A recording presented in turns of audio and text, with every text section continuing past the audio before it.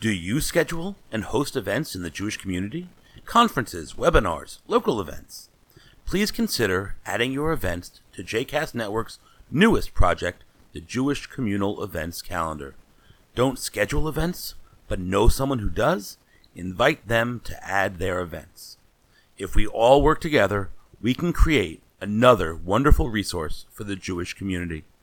Visit our calendar and post your events at jcastnetwork.org/JCEC. You are listening to The Stender with Rabbi Michael Knopf, a JCast Network podcast.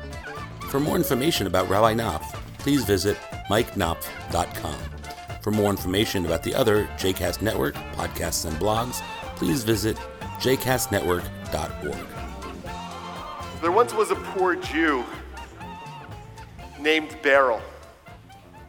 And Beryl lived in a little village in the outskirts of the big city, in a tiny, dilapidated hovel. And Beryl was a dreamer.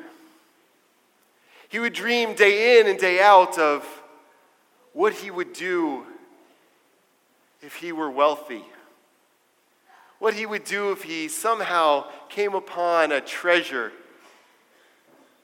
What he would do with that money, what he would do with that power, what he would do with that prestige, how he would be respected and loved, not derided as a poor man, not denigrated as a dreamer. And sometimes that dream was so real and so palpable to him, he could feel, even in the midst of his dilapidated home, that he was in the midst of an elegant mansion, richly apportioned like Trump Tower,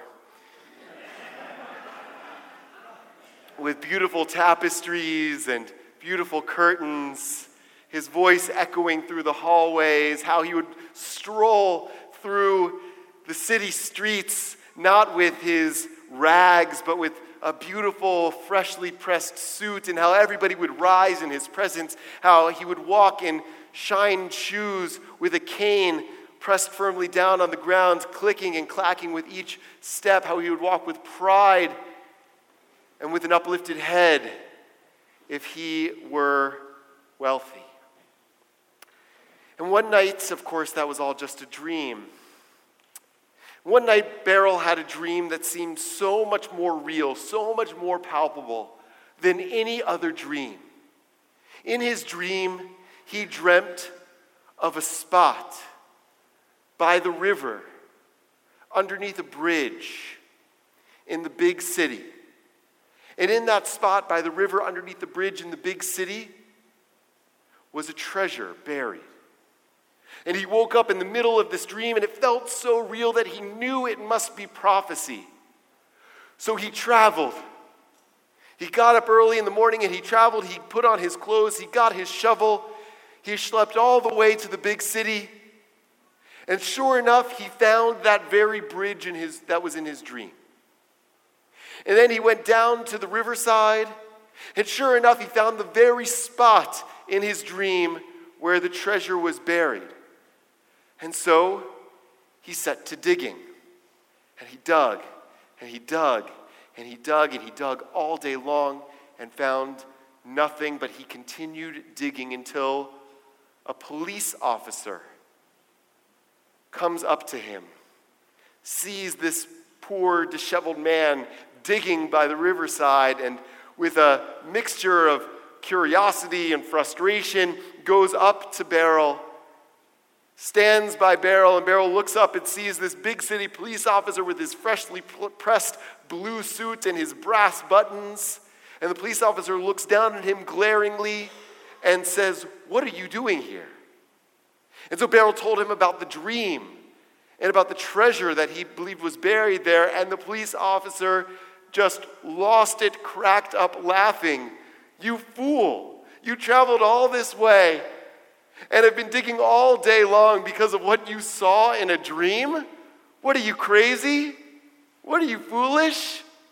If I believed everything dreams told me, then I would have left today and gone to the village on the outskirts of the city where there's a poor old Jew there, according to my dream, named Beryl, and he doesn't know it, but there's a treasure buried underneath the floorboards of his kitchen. And so Beryl put down his shovel, said thank you to the officer, and walked back home, where sure enough, under the floorboards of his kitchen, waiting for him all this time, was an extraordinary treasure, beyond his wildest dreams, that he then used not only to help the officer who showed him the treasure, but all the other people in his town as well, and of course, to provide him with the riches he needed to live well, and to become esteemed in the eyes of all of his fellow townspeople. This story, I think, highlights an extraordinary piece of wisdom about the nature of Shabbat, this day that we enter into today. And this is a special Shabbat because this is a Shabbat in which we also are celebrating the holiday of Passover. And Shabbat and Passover are intricately bound together in our tradition. Every week, when we recite the Kiddush, the blessing over the wine on Shabbat, we say Shabbat is Zecher L'Yitziat Mitzrayim, a remembrance of leaving Egypt. Now, in what way is Shabbat a remembrance of leaving Egypt? Well, there are a lot of possible explanations of that, but here's one that I like. If you think about everything that Egypt represented and represents in our tradition, Egypt represents the pursuit of wealth at all costs.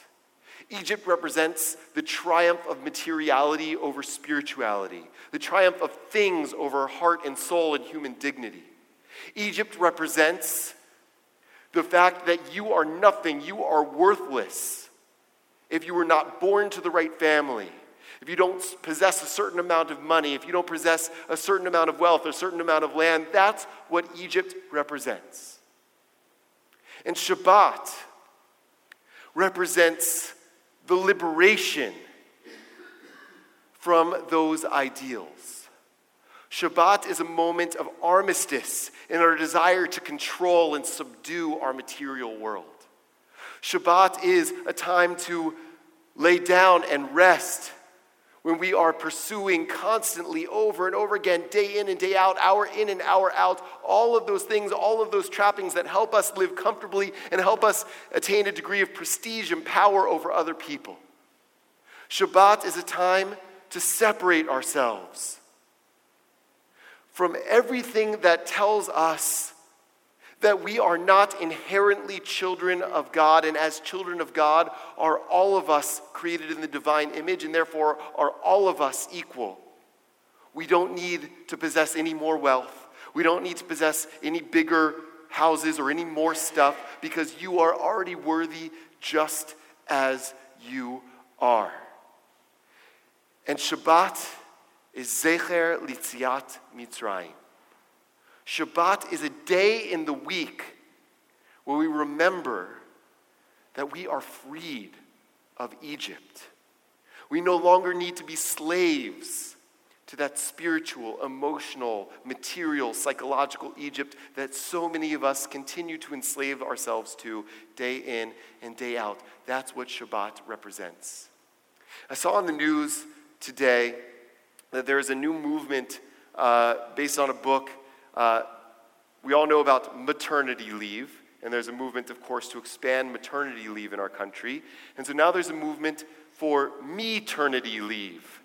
And me-ternity leave isn't supposed to be instead of maternity leave for those who need it, but it's supposed to be an opportunity to have basically a 3-month paid vacation from work to center ourselves, to find ourselves, to discover ourselves, to liberate ourselves from the drudgery and mundane nature of our day-to-day existence.